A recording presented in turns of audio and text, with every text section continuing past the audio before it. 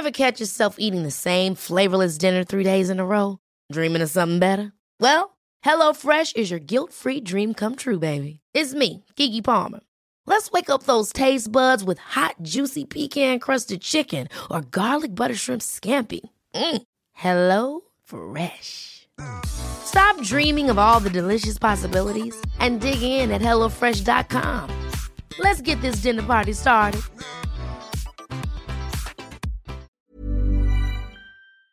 So, Guy, Nick Mason, Saucerful of Secrets, of which we are 2/5, right? We're going back out on the road in the summer across the UK. We are. It's all of June, so brace yourself. What's it called? It's called the Set the Controls Tour. What a brilliant name. Who do you think could have come up with such a great name for a tour, Gary? I wonder. I think I'm looking at him, right? But then I did come up with Nick Mason, Saucerful of Secrets. You did. And in fact, that came up in a podcast then because you were inspired by Woody Woodman's U-Boat, weren't you? I was, yes. Anyway, but enough of that. So join Nick, Guy, Lee Harris, Don Beacon and me as we celebrate the early years with, that incredible, it's an incredible body of work, isn't it? The early Pink Floyd. It goes up to just before Dark Side of the Moon. Goes up to 1972, with all the film soundtracks, all the Sid stuff you've never heard, stuff that no one's ever heard, frankly. Obviously. Echoes is the big sort of, what is that? What would you call it? Magnum opus. Yeah, I love a Magnum, don't you? Yeah, I never met Magnum.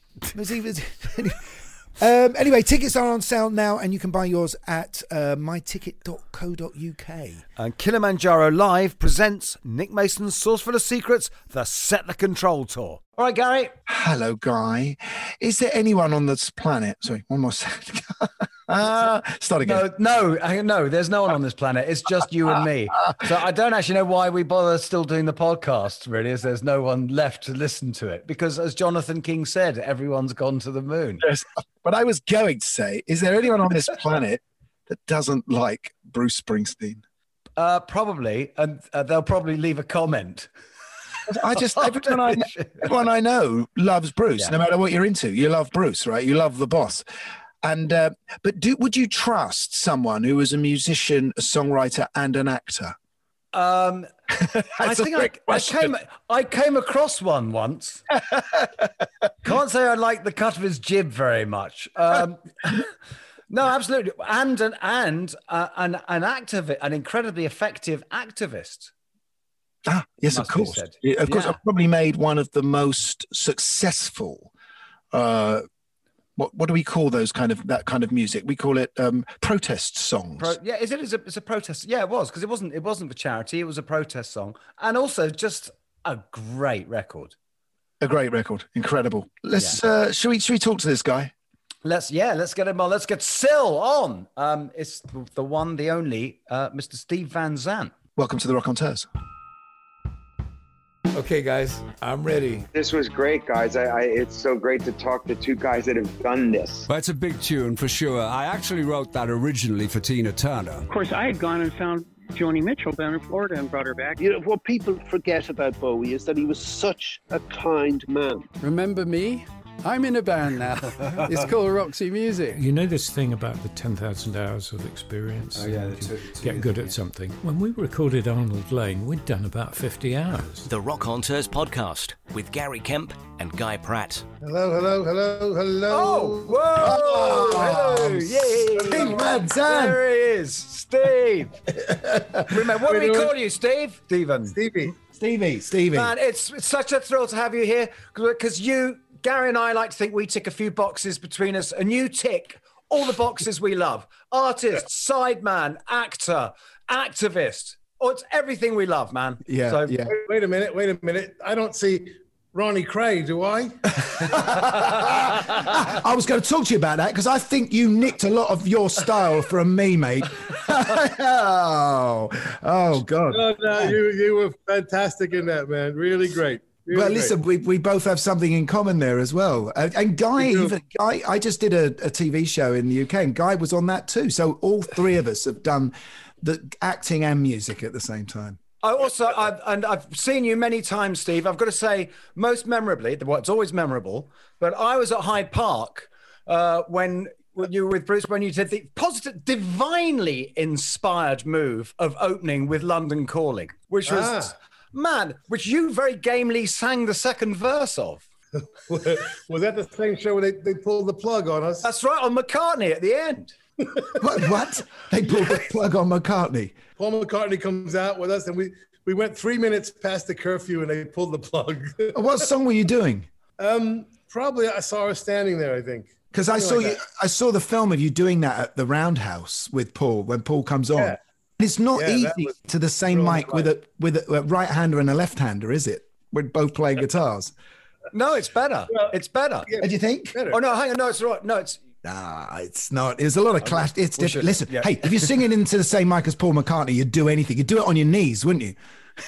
But you know what? Talking of that song, I was at a party a while ago and I actually got talking to Paul. And for some reason, it came up about mistakes that you make on records and stuff that get left.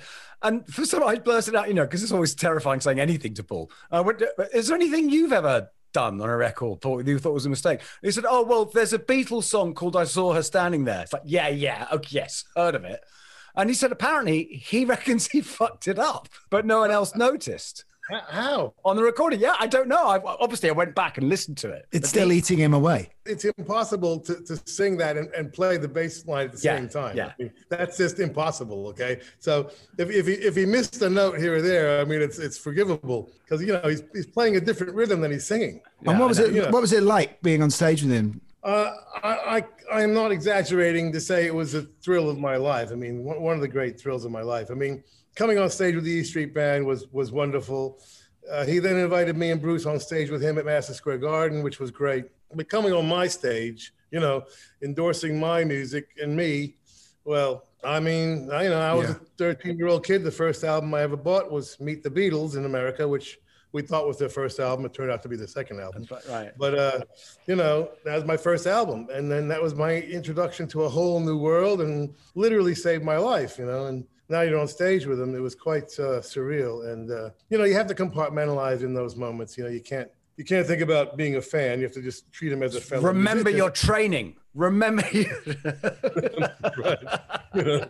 You can't be trained for moments like that. No, I know. But it was wonderful. And, I get English guys loving the Beatles because to us, we're almost them. It's the boy next door. It could be us. And in fact, if it wasn't for the Beatles, what happened to me recently was I was reading the Mark Lewison book and ended up in tears at it when Paul meets John. I always end up in tears at that moment. It's the greatest story ever told. None of us would be here if that moment never happened. Well, how was it for American kids who'd listened to music for years and years that was their music that the Beatles were kind of copying? What is it about the Beatles that was so special? No. I have to say, I think it was more special than it was for you because it was so alien, so foreign for us. First of all, my generation, I'm a 60s guy, so I missed the 50s, right? I missed the 50s and really early 60s. I started buying some singles. So the Beatles were introducing our own music to us completely. I never heard of Little Richard. I never heard of Chuck Berry. Wow. Why would I? It was gone by the time we were growing up. So they were in jail or Little Richard saw Sputnik and decided to become a preacher. I mean Jerry Lee Lewis married his 13-year-old cousin. They were all the pioneers were gone, and and of course Buddy Holly died, and so Eddie Cochran died. So we were seeing an amazing moment because I've never been interested in show business exactly, and we had single people, we had whatever the Elvis Presleys, I suppose, or whoever. We had singing groups like doo-wop, and if you went to your high school dance, it was instrumental groups. So I had never seen a band before. Most of us had never seen a band. Period. So here they are playing and singing, and eventually writing their own songs. We didn't know which one was their songs and which ones weren't. And it was a different communication completely to me. It wasn't me. It was, here's us, here's the team, here's the friends, friendship, community, the posse, the gang. Yeah. And that was what attracted me, And I have to say though, by the time we met the Beatles, it was literally halfway through the career. I mean, they started in 57 actually, and were gone by 69. Yeah. So they were extremely sophisticated. I mean, you know, the harmony was perfect. The hair was perfect and completely new to us. The clothes were perfect and new to us. Everything was new. Their accent and their wit, you know. And so they showed you a new world, which was life-saving. But, you know, you didn't look at them and say, well, geez, I think I could maybe do that, you know. And luckily for us, 4 months later, the Rolling Stones came, you know. And I must say, they're the other half of the story, because they made it look easier than it was. They were very casual. They wore whatever they felt like. Yeah. Their hair was not perfect, except for Brian Jones. You know, they had no harmony at all. They were really the first punk band. So the way I like to put it is, the Beatles revealed a whole new world to us, and the Rolling Stones invited us in. It's I was like, Pete Townsend had a great way of putting it. He said the thing that the Rolling Stones did was, he said they just kicked the door shut on show business. You know, they ended that. I mean, it was, what moved me the most, what really tipped me into really wanting to do this, was Mick Jagger was the only person I'd ever seen in show business who didn't smile. You know, and that doesn't sound like a big deal right now, but back then it was a very big deal, you know? And I thought, wow, you know, this is something different. It's not show business anymore. This is a lifestyle, you know. It's kind of they're on a mission, you know, and they really were on a mission in the beginning, the Stones. Because the Beatles, they were the bridge, really. You know, they came out of that light entertainment. You know, they had the smiles. You know, Brian made them smile, got them the suits. You know, but they had these weird haircuts for a start, which they got from Germany. But then they become the great revolutionaries in music, doing things that no one else has ever dreamt of before. Oh, yeah. Yeah, they led the way almost in every single step of the way, you know. And what they don't get enough credit for, you know, and I talk about a little bit in a book. I got a new book coming end of September. Oh yeah. We're not going to talk about it too much now, but basically the thing that they don't get enough credit for, in my opinion, is they invented the concept of evolution. Okay, and this is something that we all kind of take for granted now, but in the old days, pre-Beatles, you know, you'd have a hit, and if you had a hit, it was a miracle. And your job was to then have a second hit as close to that first hit as you could possibly make it, you know? And that was totally accepted in the way it was, you know? The Beatles, you know, all of a sudden, the second album was an evolution from the first. And then the next one was an evolution from that. Yeah. And an evolution from that, you know? And that was a new idea. You know? Yeah, because I always thought it extraordinary, the idea, if you heard Twist and Shout, there's no way you could picture that Across the Universe was down the road. Five years later. Yeah. You know, I mean, 5-6 years later. I mean, you know, so I mean, that was something that really helped turn it into an art form. I mean, when the Beatles and Bob Dylan and the Stones and I would say the Byrds as well, they all got together and influenced each other. By 65, it had turned into an art form. But that was one of the reasons. Although, according to your Rock and Roll Hall of Fame speech, it was the Little Rascals who were the first band.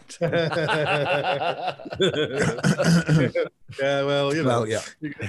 But, you know... I can see why you got the Sill gig off that, though. Stephen, let's stay on the Beatles for a second, because there's a similarity between Liverpool and New Jersey, right? You know, these are coastal towns. You think that those records that were coming out of America were getting on a boat just down the road from where you lived, and getting off the boat just down the road from where McCartney and Lennon lived.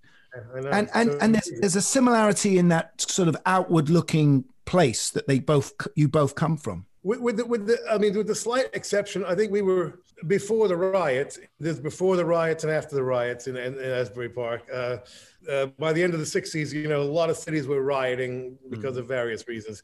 But we were kind of half Liverpool and half Brighton, really. You know, we were a little bit of a, you know what I mean? Like we before the town was leveled and became a wasteland, it was actually a resort town. You know, so it was a little bit different than Liverpool, which I picture more of an industrial, industrial town. You know, we were a little bit more of a, you know, we had the boardwalk and the Ferris wheel and all those kinds of rides and things, which extended right into the 70s when we did our first residency as Southside Johnny and the Asbury Jukes, which was my first first band. I mean, there was nobody living there, but people would still come down on the weekends, you know. Because there's such a specific kind of, and I would say specific to Asbury Park, but that Jersey sound, which is an R&B sound, but not, and it's so identifiable. But there's a weird thing that New Jersey has of being, it's like that, and this comes over a lot in The Sopranos of that thing of just being right next to New York, but then kind of so far away, being this sort of kid brother almost of kind of.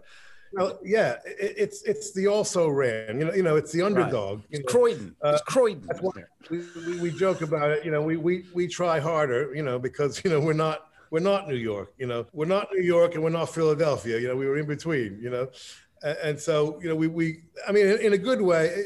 The good part of it was when you're out of that intense pressure cooker of an inner city, you do have a little bit more of a chance to develop. You can develop in that situation, which is what happened to us in Asbury Park. We really developed who we were going to be, and by the time we started Southside Johnny and the Asbury Jukes, now keep in mind we had grown up with the British invasion, as we called it, which really was one in '64. I mean, for a year and a half or so, they were absolutely British dominated the charts. And yeah, we're never going to let you forget that. Never. Put all the heroes out of work, ironically. Which was obviously a unintentional consequence. But the only a couple of people survived. I mean, the Beach Boys survived, the Four Seasons survived, and soul music survived. Mm-hmm. And what we grew up with was. Now we had 7, 8, maybe 9 rock and roll TV shows on every week, which is, can you believe that? We have one. I know it was a good one. Ready, Steady, Go is a good one. But you'd have Rolling Stones would come on, and then Marvin Gaye, and then the Kinks, and then Curtis Mayfield, I mean, that was every single show was like that, and even Ready, Steady, Go, to some extent had the same very thing. much, yeah. And so we grew up with that rock and soul thing, Right. And basically that's what merged into Southside Johnny and the Asbury Jukes. We had the rock and roll guitars with horns, with the horns. So. That's interesting because I hear a lot of the doo-wop in the Jersey sound. I can hear that would have been, and there's obviously a great irony here because doo-wop was formed on street corners by kids who couldn't afford any instruments. And then the Jersey sound ends up doing doo-wop with about 15 players all on stage at once, playing every single instrument ever invented. Well, that kind of makes doo-wop the original hip-hop then, doesn't it? Because hip-hop was guys who couldn't get instruments either. You could argue that. I mean, yeah. But we actually did a couple of doo-wop songs, along the way. But weren't you in a doo-wop band for a bit, though, Little Steve? No, that was really before my time. Little Steve. Sorry, I'm so scared. Excuse me, Little Stephen. We had to go back and discover that stuff. It was really before our time. I mean, I bought a few singles in the early '60s, but really, it literally was the Beatles, the first album I ever bought. So I had to go back and study the '50s, and that included doo-wop, which I love. I'm a big fan of doo-wop. I put it in my radio format. It's the only place you can hear doo-wop in the world is in my radio format. And who would you point us to if we wanted the best doo-wop? Who would you point us to? Oh my God. My favorite of all is a song called I'm So Young by the Students, a cat named Leroy King, which I think is probably one of the greatest vocals of all time. The Students? Students, yeah. That's such a new wave band name. You get the you get the Jive Five doing What Time Is It? And Our True Story, the Dubs. Okay. But Stephen, Frankie Valli, that was also coming before you as well, wasn't it? And must have influenced the kind of sound you guys were making. Yeah. And they were coming from like a doo-wop thing, as were the Beach Boys, and funnily enough, those are the two that survived the British invasion, and two of the very few. The Four Seasons, Sherry, I think it was 61 or 62. Then right away they had Big Girls Don't Cry, Walk Like a Man. They had 5 or 6 fantastic singles in a row, and so they actually survived the invasion of '64. Talking of which, there was actual Frankie Valli in The Sopranos, right? Frankie Valli actually ended up in The Sopranos. That was your actual Frankie Valli, because I just kept thinking, that's not actually Frankie Valli, is it? Surely that's amazing. No, that was him. That's him. Did you get him in? That was him. No, David Chase is a big music fan. Big music fan. Oh no, I got that. I got I'm sure Guy's going to talk about The Sopranos with you in a bit because he's a massive, massive Sopranos fan. But I just want to ask you about, because there's an episode, isn't there, where Bruce Springsteen gets mentioned. So if Bruce Springsteen is in the Sopranos universe, where and who is it? I actually tweet you about. Well, no, there's a more meta one than that, isn't there? There's when Tony is seeing his Gumar and a little Steven track comes on. What? Yeah, and she says, "So what do you think?" And he goes, "Nah."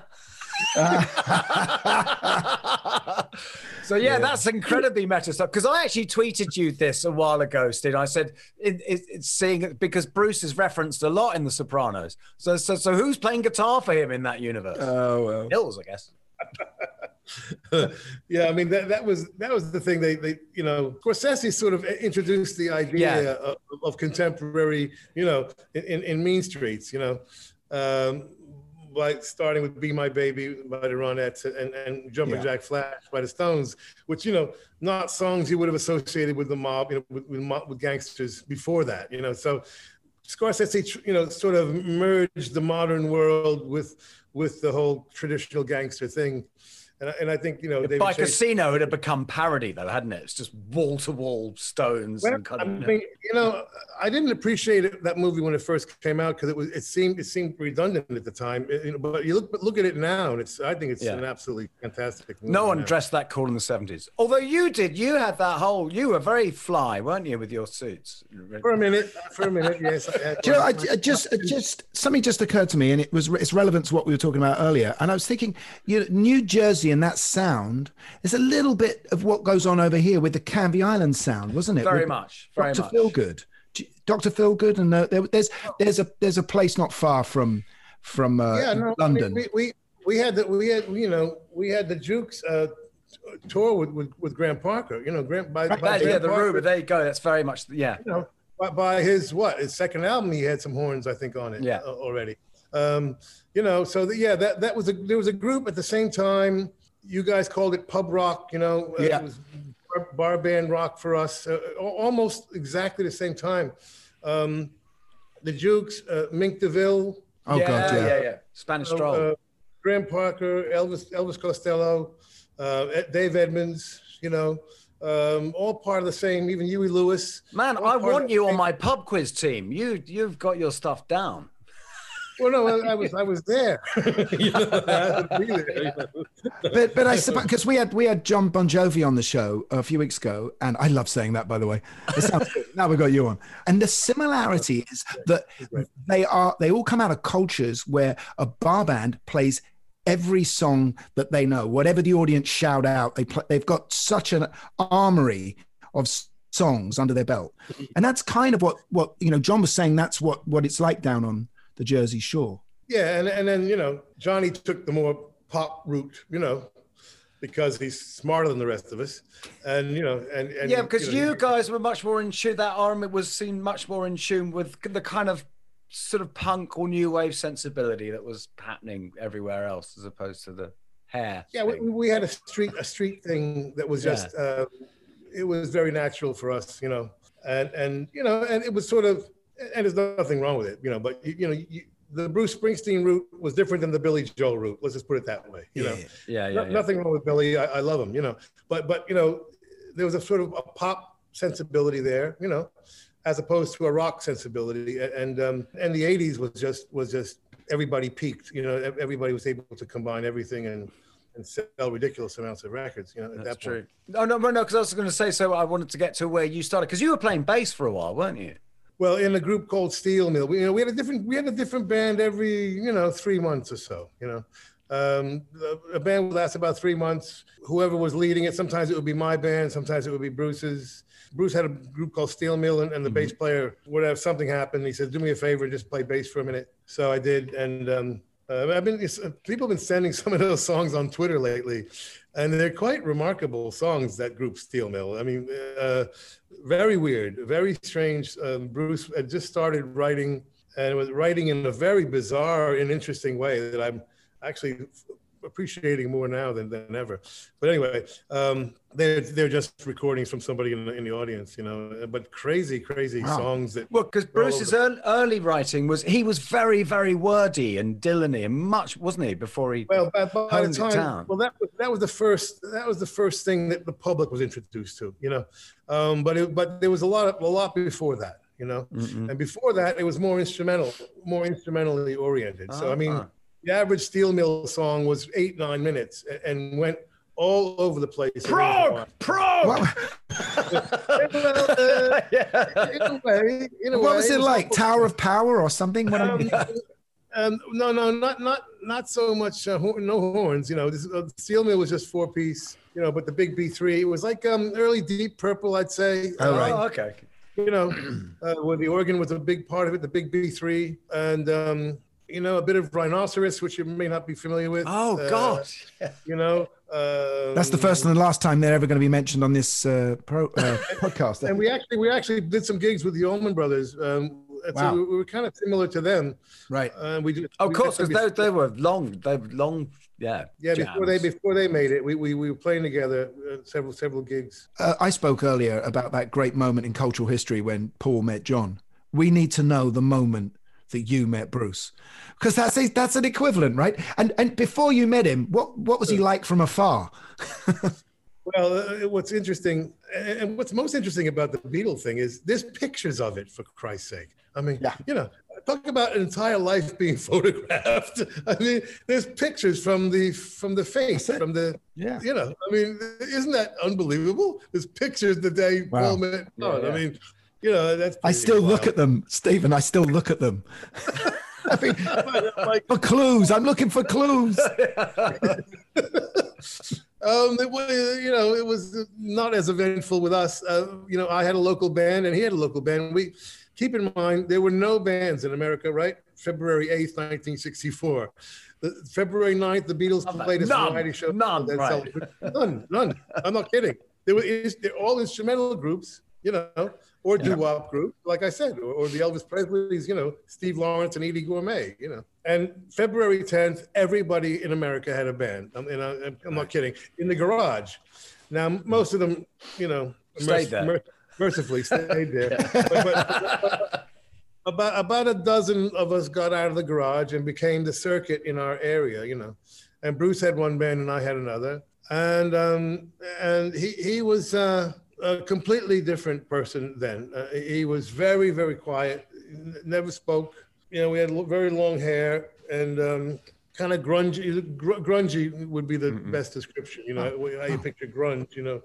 And I got we just became very good friends because we were the only two people that really were completely 100% into rock and roll as a religion. You know, I mean, there was no plan B for us. We were just complete freaks, misfits, you know, had no place in society whatsoever, you know.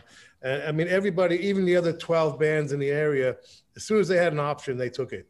You know, to go to college, to join the military, join their fathers, go work for their father, or, you know, we just, you know, the only two guys left standing were me and him. What was your home? I mean, were you fighting against stuff at home, or was oh my God! Don't get him started. my father was an ex-Marine, Goldwater Republican. You know, I don't know, which means the beginning of the conservative movement was a guy named Barry Goldwater. And so we defined the generation gap that you may have heard about. We embarrassed our parents. You know, they were, you know, I feel sorry for them now, but you know, they thought we were, you know, drug addicts and just hopelessly, you know, done. And you know, and I eventually got kicked out of the house and kicked out of school because of my long hair. And you know, we just didn't fit in. You know, so we really strengthened each other, I think, in a very profound way. I think at that moment in time, which why we're still best friends to this day. You know, we really, I think, needed each other. Just to have one person thinking the same way made you think you're not completely insane, you know? Because it was a real long shot to make it, you know, in rock and roll from New Jersey. You know, I mean, it's even harder now, to be honest. But back then, it was a long shot that you really. I mean, your parents would say, "What are you going to do? Be a Beatle? You know, you're going to be a Rolling Stone." You know, and if you were honest with yourself, you had to say, you know, no, I'm going to be in the E Street Band. You want to be that, don't you? That's what we all wanted to be. That's it. I mean, and you know, we were just miraculously we made it. But when did you realize that you were going to be Bruce's sideman? Was there ever a moment when you wanted him to be your sideman? I was actually quite popular, and my band was actually more popular than his. And you know, we won all the battle of the bands. There was a lot of battles of the bands in those days, and we always won, you know. And so but at a certain point, I just felt, you know, he started writing earlier than me, and he just had a vision that was quite, you know, quite definite about where he was going. And I just felt, you know what, I can do some things that he can't. I was very good at, my ear was better than his. You know, I could hear things. You know, I was a good arranger very beginning. You know, I want to get to that. You know, and you know, so I could hear more musical things in different ways. I thought I could really compliment him. And so at a certain point, you know, I was a boss in my world. And when I joined him and started calling him the boss, then people started taking it seriously because I was like, Did you come up with the boss? Is that you? Did you coin that? He started joking about it because Frank Sinatra was called the boss, you know. Right. So he started joking about it when he was absolutely meant nothing, you know. He started joking about calling himself the boss. I mean, but you know, nobody took it seriously. But when I started calling him the boss, people were like, wait a minute. You know, we thought you were the boss. You know, that's great. He's the boss of bosses. That was it. It's an Italian thing, right? Yeah, that's right. What are you gonna do? What are you gonna do? No, because isn't apparently we were talking about the what Bruce has said is your. I don't know if I'm jumping forward too far here. Bruce said is your greatest contribution to Born to Run is you saved the guitar riff. Right? Yeah. You didn't write the riff. You saved the riff. You need that story again? We won that. Yeah, come on. Of course we do. Yeah, come on. Sorry, mate. I'm sorry, mate. All right, quickly. Don't you just have it recorded? Can't you just hit play? And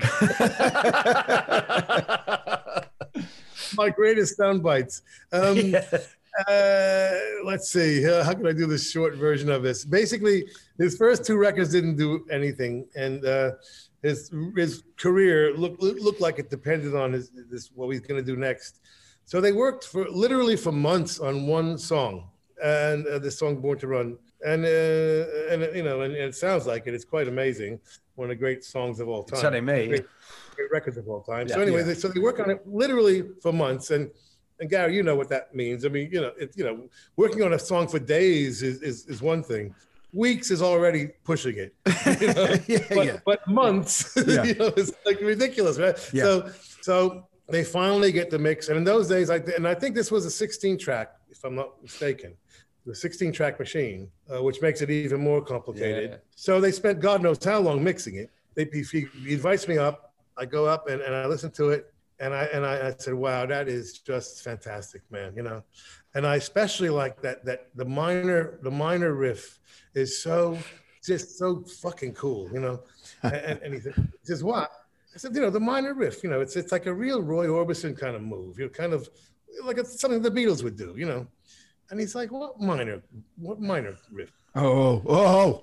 The minor riff in the chord. And he's like, he throws me the guitar. I said, what are you talking about? So what had happened was he's bending the note, playing like a Duane Eddy type of riff, right, with a lot of reverb, right? And he's bending the note, and where he's bending it from is the minor, and he's bending it to the major. But, you know, after working on it for months, what they think they're hearing, you know, is what I just said, bending the note to the major note. But actually, I only heard where he's bending it from. I never hear where he's bending it to because the reverb is making it go away, you know. So, but it's unsettled.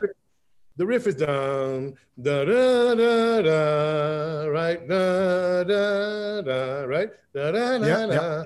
I'm hearing da, da, da, da, da. Oh, yeah. Right? Which I think is absolutely great. But it's sad. It's sad. It's not uplifting. Yeah, it's a little less triumphant. Yeah. We didn't spend 6 months for sad. Exactly. So finally he hears what I'm hearing, and he's like, "Oh my fucking God," and he goes in there and tells them, and oh geez, forget about it. But mate, thank you. Thank you. He's from the world. I saved his career, yes, But did you play the guitar in the end? Did you go in and do the riff? No. I wasn't in the band. That's what you went. But then you walked in, didn't you? And on the spot did the horn chart for 10th Avenue Freeze Out. That was another session. He invited me up. Oh, you didn't do it at the same session. Oh, I am disappointed. No. He invite me up now and then, and after a while they stopped inviting me, obviously. Yeah. He'll make us change shit.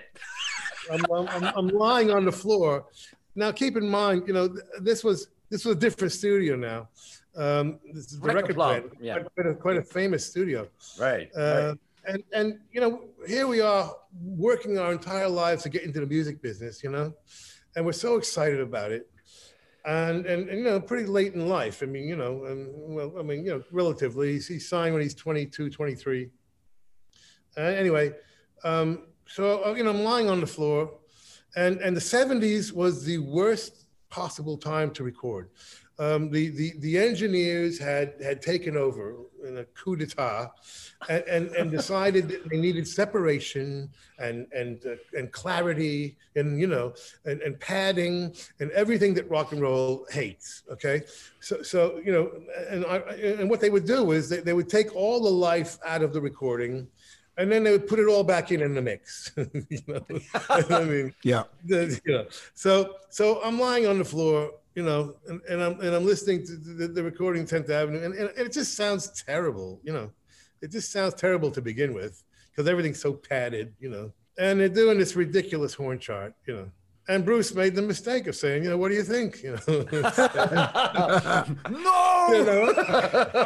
I'm not in the business. I'm a street kid. I don't give a fuck about anything.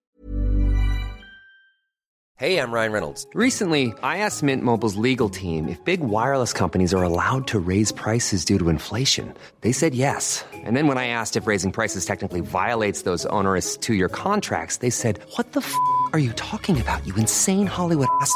So to recap, we're cutting the price of Mint Unlimited from $30 a month to just $15 a month. Give it a try at mintmobile.com/switch. $45 up front for 3 months plus taxes and fees. Promo rate for new customers for limited time. Unlimited more than 40 gigabytes per month. Slows full terms at mintmobile.com. Ever catch yourself eating the same flavorless dinner 3 days in a row? Dreaming of something better? Well, HelloFresh is your guilt-free dream come true, baby. It's me, Keke Palmer. Let's wake up those taste buds with hot, juicy pecan-crusted chicken or garlic butter shrimp scampi. Hello Fresh. Stop dreaming of all the delicious possibilities and dig in at HelloFresh.com. Let's get this dinner party started.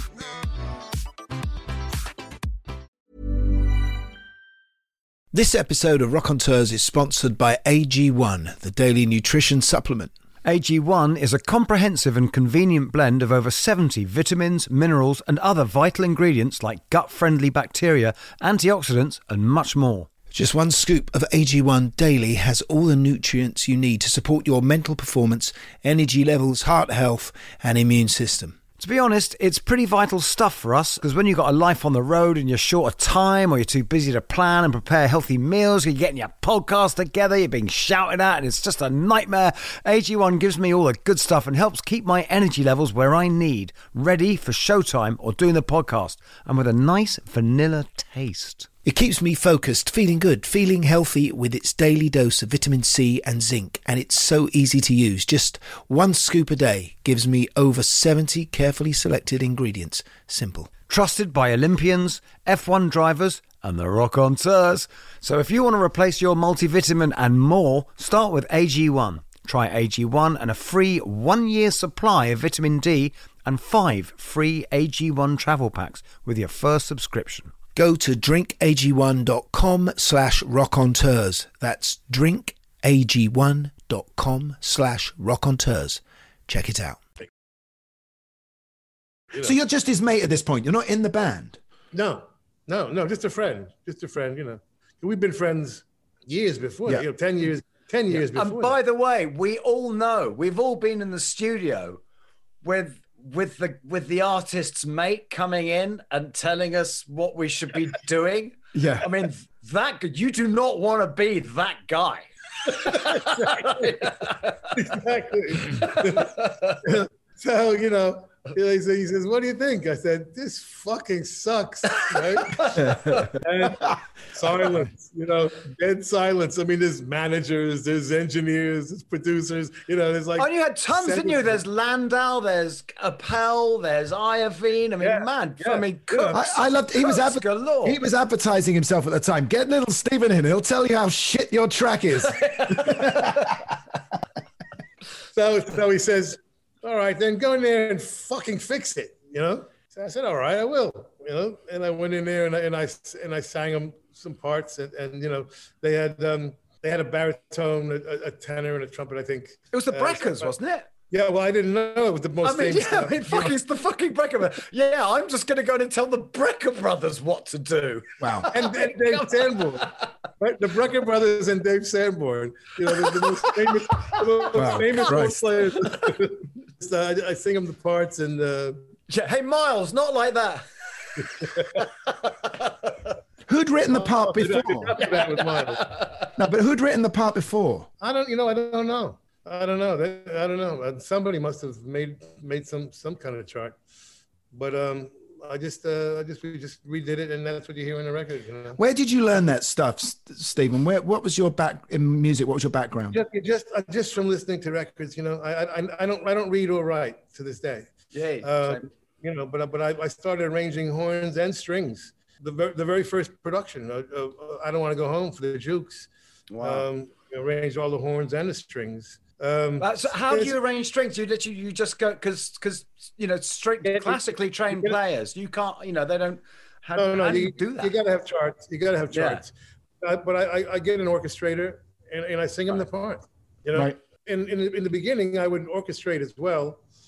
Through the years, you know, if I use the same guys over and over, I don't have to go through each single part. I can just sing the main melodies and, you know, and do a shortcut because they know how I want things orchestrated. If I hear something I don't like in terms of a voicing, I'll change it, you know. But in the beginning, I was doing the voicings and everything, you know. Viola does this, a cello does that, and, you know, I was just making it up as I went, you know. I just, you know. Big bull. I mean, that's what records, I mean, that's what it is, isn't it? It's just like that. Exactly. Because that's what the Beatles were doing, right? You know, it's what everyone was doing, was just, you know. Well, they had George Martin had a little bit more education than I did. So Stephen, when did you join? When did the E Street Band happen? Well, right after that, Bruce decided that he had, like I said, the career was in big trouble. And they had 7 gigs booked for the new Born to Run album coming out. And so he said, I want to put the guitar down. You know, it's not really working right now. I'm going to try fronting the band for a minute, see if that makes a difference. So, you know, will you play guitar for a minute? And so I was tired of the Jukes, you know, because I was managing the band as well as producing them and co-singing. You know, we were like Sam and Dave. You know, we had with two singers. And, you know, so I'm fighting with the club owners all the time. You know, I needed a break. So I said, all right, let me come out for a couple of weeks. I'll play guitar, you know. So I went out for 7 gigs, basically, and then stayed 7 years. But the footage of the show from that time, what's extraordinary, and I think what took everyone's breath away when we saw this in the UK is, you know, the Beatles, like you were saying, there was a sense of family there. But this was absolute family, a gang on stage, you know, and Bruce was the Fonz, right? He's the greatest leader of this gang. And I wonder if there is a bit of coming from Italian backgrounds that has anything to do with what we were seeing and feeling. Well, you know, maybe. I mean, we both, it's funny, me and Bruce are both Italians with Dutch names. which is weird. In my case, I was adopted by my Dutch father, so I'm 100% Italian. I think Bruce is some other percentage, 50 or 60% Italian. But there's a family thing. Yeah, I mean, that's my orientation personally. Even when I started making my solo records, I made sure the band was like a family. That's just my own personal thing. Bruce, I think, has it to some extent also. And although he has more of a natural inclination split down the middle of a band guy and a solo guy, he enjoys being the solo guy as well, which I never did really, especially, solo, like on stage with an acoustic guitar solo. The ultimate expression of that, I would say, is when you went on to do Sun City, is just the sheer amount of people you got in to do that. I listened to Sun City again today. What a song. It has not dated in the slightest. I mean, you listen to Feed the World or one of the, they're dated. Sun City could come out the box today. I mean, it's a phenomenal track. What you did with Arthur Baker as well. It was Townsend intro will get me every time. Was that actually him? Was that just you playing like him? You gotta love him. It was a different mission in a way. You know what I mean? We weren't going for the biggest celebrities. We were going for people who had said something with their work or was, engaged socially somehow. And that was the way we chose those people. So it ended up more diverse, and we had, things like salsa represented with Ruben Blake and Ray Barretto, reggae was represented with Jimmy Cliff, some of the more, the lesser important sort of genres were in there, and we just, the mission was a bit different. It was a motivational song, it was a song about revolution, But it covers an entire record. Just the people on that record are the basis of an entire and very complete record collection. Plenty of people have written protest songs, including Dylan, who's on your protest song. But I think what's so clever about that protest song is it's really reaching out there, and it's trying to get people's feet involved first. It gets people's heart involved before their brain. And I think that's the great skill of it. But that's the difference. That's the difference between, I think, political music and social, social issues, feeding people in Africa is you're working from the heart, and this you're working from the fist. We really, we political music, you're pointing your finger, it's like, this is wrong. This is why. This is, how we fix it. This is the list of people we need to get. It's that kind of specifics that changed the attitude of it. Well, that's the basis of rock and roll, isn't it? You're coming back to, you're literally pointing out the man. You're standing up to the man. I mean, that's. I mean, Ronald Reagan was God in those days, but people don't remember this. He was literally God, and to mention him in the song, it took a lot of courage for those artists to join in on that. Well, a lot of American radio stations wouldn't play the song, would they? Nobody would. We thank God, MTV was having a fight at the time because they weren't playing any black artists. That's right. So I went into MTV and I said, listen, I can solve your black artist problem with one video. Okay, I have more black artists in this video, than you've played all year. And luckily they bought that. And so if people heard the record, they heard it from MTV and a black network called BET. You did not hear the song on the radio. It was too black for white radio and too white for black radio. Because I remember hearing, like, for instance, of all people, I remember hearing Daryl Hall being interviewed about it. And he said, well, I don't want to call out any names. Actually, yes, I do. And then he just listed everyone who'd played Sun City. And it was like, wow. Daryl got his game, that was amazing.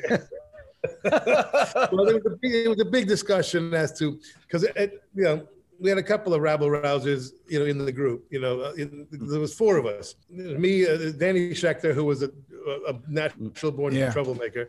Art Perry, who videoed everything, thank God, and Arthur Baker. I know Arthur. We love Arthur.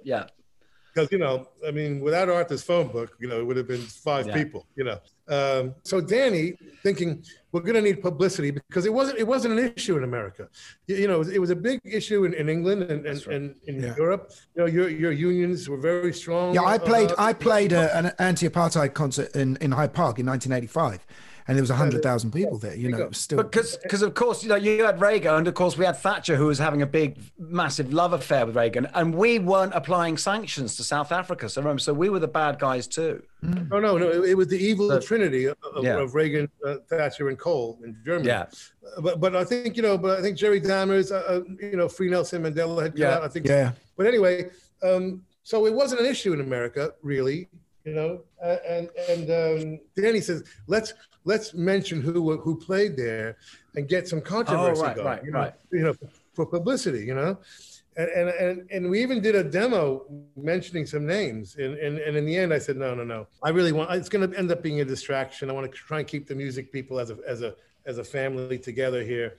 Let's keep our eye on the ball. You know, which is, you know, establishing the cultural boycott so we can get to the economic boycott, which is the home run, you know, in the end. And that's what we did. So I met with Queen and I met with a few people who had been there. And they by going there, by the way, they had gotten themselves onto the United Nations blacklist, which was quite serious because the unions in Europe were taking that list seriously. So a lot of the people who had played there were going to have trouble working, you know, and there was a few. So I met with them and they said, you know, how do we get off this list? And I said, listen, just say you're not going to go back. It's as simple as that. You're not going back to Sun City. I'm going to take the position that you were manipulated, you were fooled, you thought you were playing a different country, which is how they advertised it. You know? And they really overpaid everybody, you know. And I said, you know, so I said, we're going to assume that you were manipulated, you were fooled into doing it, and you're not going to go back. That's all you have to do, and I'll get you off the list because the UN was sending everybody to me. This is still coming into play here. I'll get you off the list. So I got everybody off the list, and even Paul Simon, who ended up, you know, being the one. Well, he was in trouble for the wrong way round, wasn't he? Because he'd been working with Ladysmith Black Mambazo, who are black South African musicians. He intentionally violated the boycott. He was opposed to the boycott. So, you know, me and him ended up, you know, a bit of a problem. But he was the only exception. Everybody else, you know, said we're not going back. You know, and we shut down Sun City overnight. You know, we were very, very, very successful. Incredible. How good did that feel? Well, one of the most amazing moments of my life was watching Mandela come out of jail. I mean, that was, you know, I mean, feeling you had some hand in that.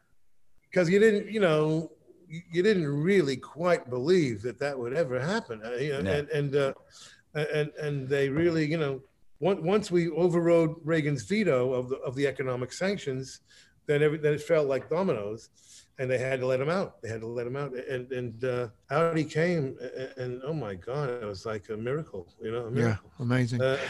Listen, Stephen, you know, a lot of what you and Bruce have always sung about, and a lot of what the Jersey Sound is about, it's about singing about the underdog. It's about singing about the urban man who and his struggle and the sense that he's disenfranchised. And obviously, your allegiance was certainly Bruce has been, you know, publicly been Democrat. Suddenly, you've not got the old-fashioned left and right in your country, and it's more about identity politics, and it's more about Trump comes along, and he's suddenly the guy who's for the urban man. How does that feel?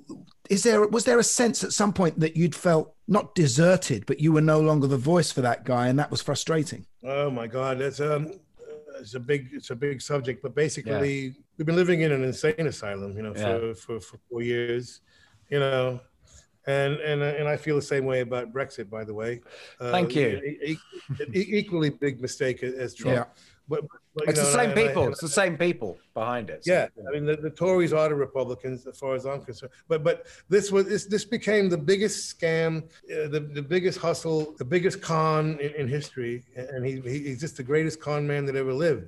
And he conned the working class into thinking he was for them, you know. And the Republicans, who've never done a single thing for the working class to this day. I mean, even the relief bill, which has been in the House of Representatives for 10 months while Trump was still there. McConnell and the Republicans just refused to help anybody. They couldn't care less. So I don't know.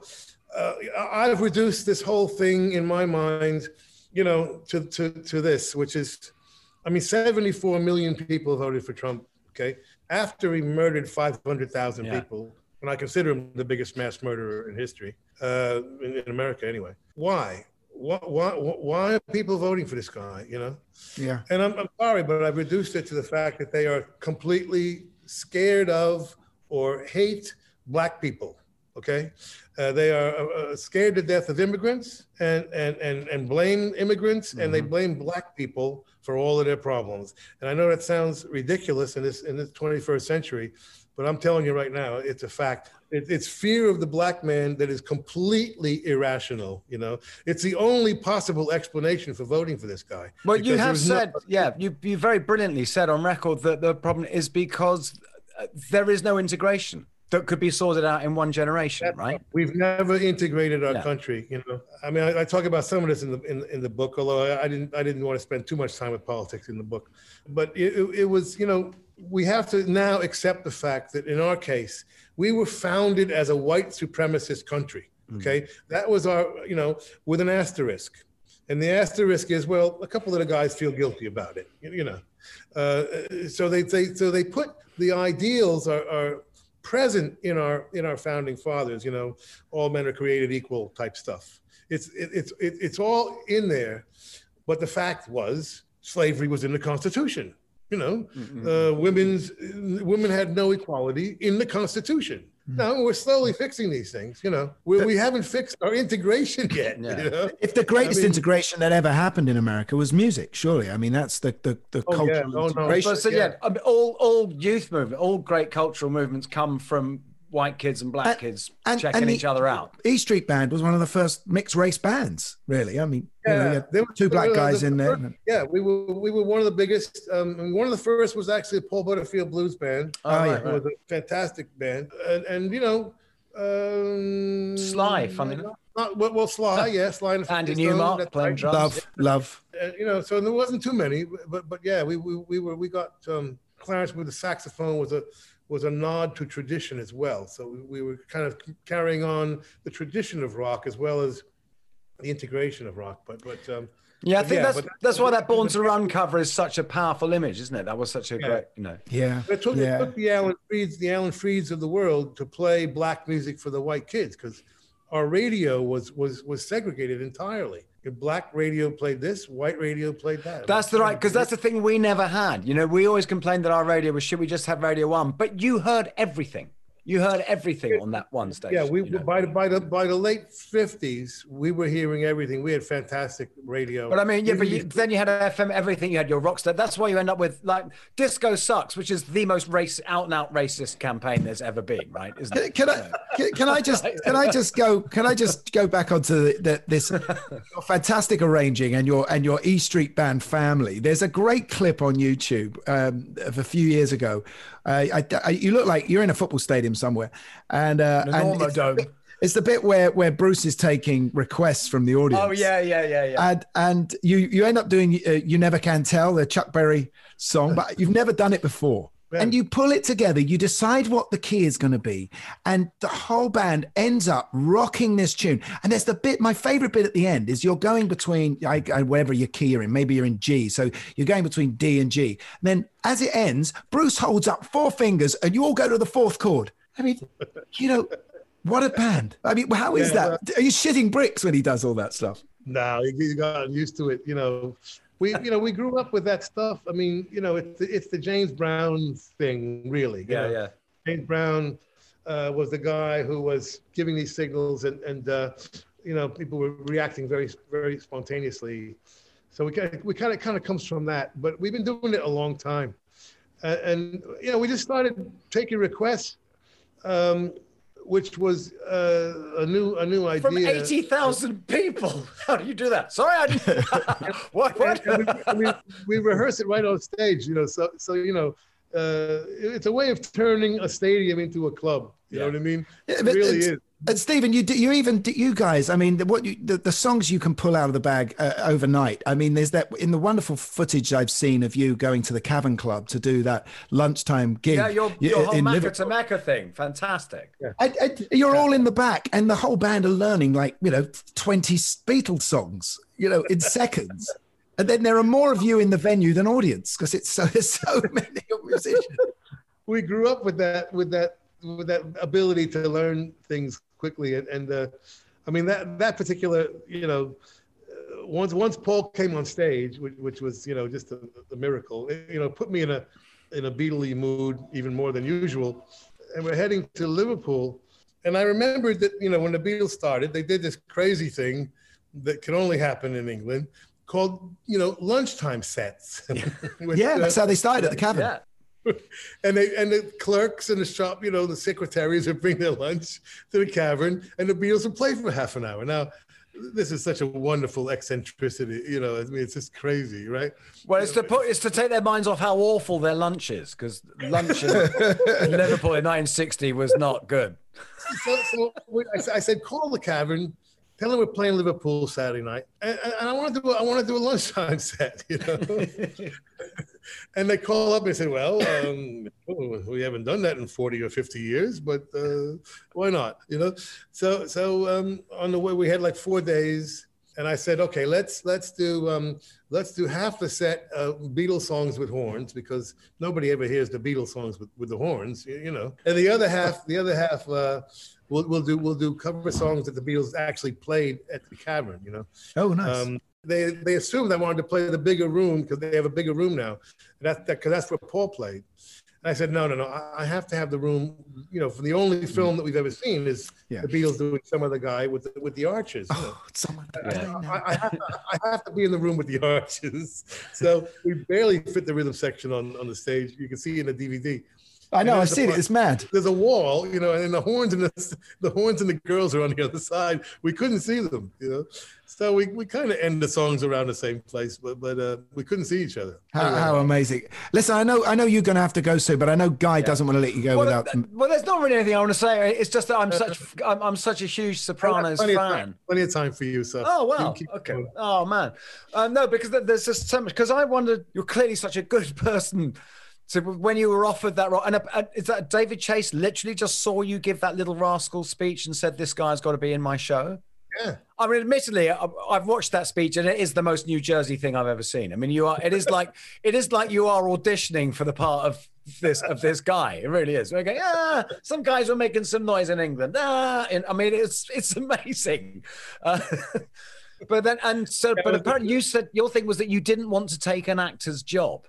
Because you said these guys learn and everything, And so David Chase gave you some bullshit about how he's invented a character, although the idea that there wouldn't be a consigliere is frankly a bit of a stretch. No. I watched him invent it because it wasn't in the pilot.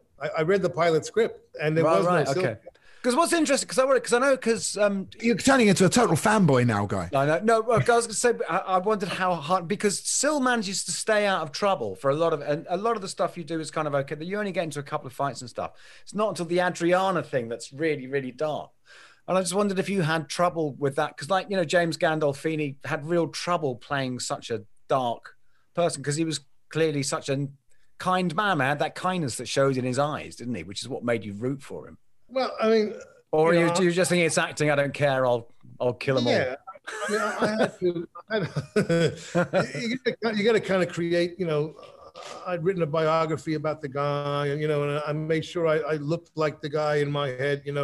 I found out where John Gotti got his clothes made. I had to, because like I said, I lived through my wife was the real actor in the family.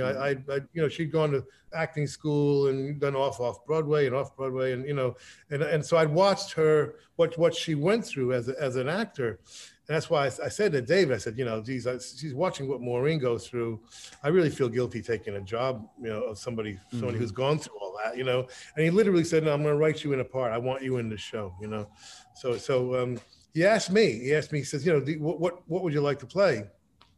What kind of role? And I said, well, I never thought about acting before, but I had thought about writing, and you know, I had written a treatment about an independent hitman named Silvio Dante, who opens a club called the Copacabana, you know, Copacabana style club, but in present day.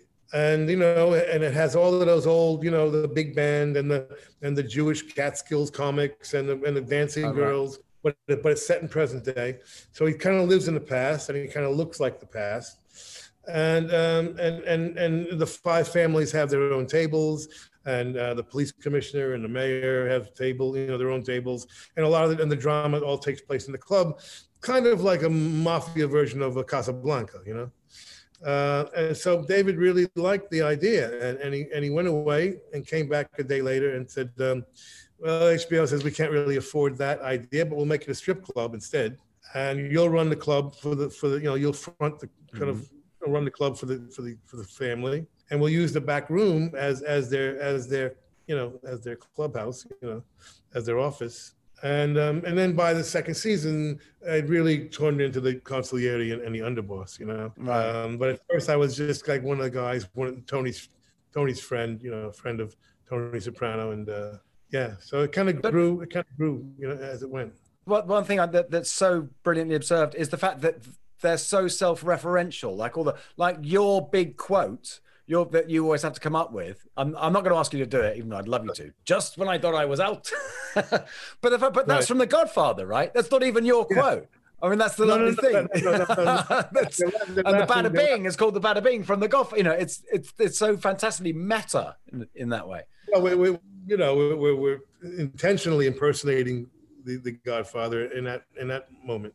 The role of the Godfather actually did play a major role in the real mafia. You know, you know, even though, you know, a lot of the Godfather movies are not exactly how the mafia works. You know, but to some extent, a lot of the younger mob guys were learning from the Godfather how to be a gangster. You know. Yeah. It was a very, very, you know, art imitating life, imitating art situation going on in real life. I mean, yeah. So, you know, we reflected some of that in The Sopranos. But how much, and so how, I'm just intrigued, how pervasive is the mob in Jersey? I mean, how much of a part is, because it's a lot of it's quite shitty nickel and dime DVD players, and isn't it? It's, the genius of the show, I think, among other things, was taking what has become an extremely boring job now. You know, half of them are, you know, sitting around reading the racing form all day, you know. I'm not sure, from what I hear, you know, and making a very boring lifestyle actually compelling somehow, you know. Yeah. And the genius of David Chase was making that compelling, and I think he did it by the universal challenge of people who have to balance their work life and their family life, you know. Now, granted, you know, this work happens to be, you know, the mob, which is a bit exaggerated for most people, but the universal truth of that balance, I think, is what ended up becoming so popular. You know? Yeah, because frankly, it's got that great thing. It's like there's a screenwriter who said, like, the sign of a great horror movie is if you take the horror out, it's still a great movie. Right. And The Sopranos has that, in that if you took the mob stuff out, it's still a great show. It's still just these midlife crisis guys, growing families in suburban New Jersey. You there are only 7 stories. There are only 7 stories. That's what they say. So, yeah. And Bruce and Stephen have written most of them in their songs. Stephen, where are you now? How's your lockdown been? That's what I want to know. Luckily, I had the most productive last 3 years of my life, 17, 18, and 19. Honestly, I got 6 album packages done, through 2 tours, 2 new albums, you know, released the Lilyhammer score I had done, remastered all my masters again, literally 6 packages, and a 7th one's coming out in June, the Summer of Sorcery live DVD. So I had the most productive 3 years, you know, toured around the world twice, and, you know, I kind of was okay with staying home for a minute. Actually. And you did Bruce's album as well. The pandemic was actually just what you needed, really, wasn't it? Yeah, I mean, because I cut the tour short, luckily, thinking that we were going to tour with the E Street Band summer of 2020. So I said, let's leave a few months. So I stopped the tour like November 6th, and we were in the studio like November 15th or something. And Bruce booked 5 days. And I thought, well, that's a little strange, but okay, maybe he just wants to try some things out. And then, then we'll really get into it and, spend a couple of months. We did the whole album in 4 days. We had nothing to do on the 5th day. We sat around drinking tequila, listening to the record. I mean, do you know, it's a beautiful film, that, and it came out, at a time when none of us could see our friends, and it really made me cry when, beautiful black and white photography. When you guys all walk into that studio, that wonderful barn studio he has, and you're all meeting each other, and the sense of camaraderie and friendship and coming together again, that really spoke to me at that moment. Yeah, and luckily, just before the quarantine, obviously, just a month or two before the quarantine hit, and so that was good timing. Just happened to be good timing. So yeah, so I got 6 album packages plus the E Street Band record. So I've been happy to be home, to be honest. I'm not a big socializer anyway. And, my dog appreciates it. I'm not sure my wife does, but, my wife's ready for this virus to be over, I think. So what are the plans? But I travel so much. I mean, I travel all the time. So where is home, Steve? Manhattan. I'm in Greenwich Village. And you've been writing? I spent the whole pandemic basically writing the book. Yeah. Oh, right. So, tell us about the book. So that's coming out in September. That's all done, right? It's now September. Yeah. And it was tough. It was a challenge because there's a lot of stuff. And for me, it's not a matter of what you put in. It's a matter of what you leave out, because Gary and I have both written books. We do. So, you feel like I just knew what I was going to leave out. I was going to leave him out. That's all I'd planned on doing right from the start. That was my sort of main thing. Yeah, so it was quite a challenge. I felt like I don't really care that much about my life. It's just I think along the way I've found some things that can be useful to others, and I'm hoping that's what people take away from the book. Is I've learned a few things along the way, basically, and I'm one of the great advisors of the world not because I'm smart, it's because I'm so stupid, and I've fucked up every possible way somebody can fuck up. So when I suggest something, people should listen because I know, like Bruce did. Well, sometimes he did, sometimes he didn't. Listen, it's been such a pleasure having you on here. Oh, because I said you got so much to teach you, because you've given so much to us, Steve, in so many ways. I mean, as an activist, as a musician, as an actor. I mean, it's it's brilliant. We thank you. Well, salute you. Great to meet you all, and hopefully see you in person eventually. Well, indeed. Yeah. Good luck. What's the book called? Do you know yet? Unrequited Infatuations. Beautiful. Oh, what an amazing guy he was. That could have just gone on. What was so sweet is he clearly would be happy to talk for longer, but you can't take the piss. Well, no, you can't. And there are people listening whose ears must be burning, because we're all three of us at one point were just gabbing so excitedly. It's brilliant. He's just got so much information. That's the reason why I love doing this show as well. Because to be in the same feeling that I'm in the same room as little Stephen and having that connection with the E Street Band and with Bruce and some of the greatest stuff in music history. It's such a thrill. And the hope that just maybe something will rub off through osmosis, just a little something. Yes, little bit. Stardust. Down the Zoom line. So listen, thank you for listening. We are the Raconteurs, Guy and I, and we want to say thank Ben, our producer. Yep. And thank you, of course, for being so nice and tuning in, and so many of you now listening. And hopefully we'll keep these coming, won't we, Guy? We've got a few coming. Absolutely. If it's the last thing we do. You've got a few rock stars in your wardrobe, haven't you? I've got, I think there's a couple of phone numbers left. I haven't worn them all out. Same with you. Good. So we'll keep phoning and you keep listening. Thank you, and we'll see you next week. It's good night from me. And good night from her.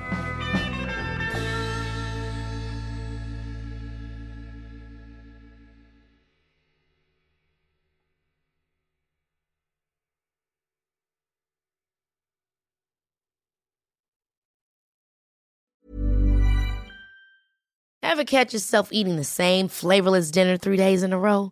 Dreaming of something better? Well, HelloFresh is your guilt-free dream come true, baby. It's me, Keke Palmer. Let's wake up those taste buds with hot, juicy pecan-crusted chicken or garlic butter shrimp scampi. Hello Fresh. Stop dreaming of all the delicious possibilities and dig in at HelloFresh.com. Let's get this dinner party started.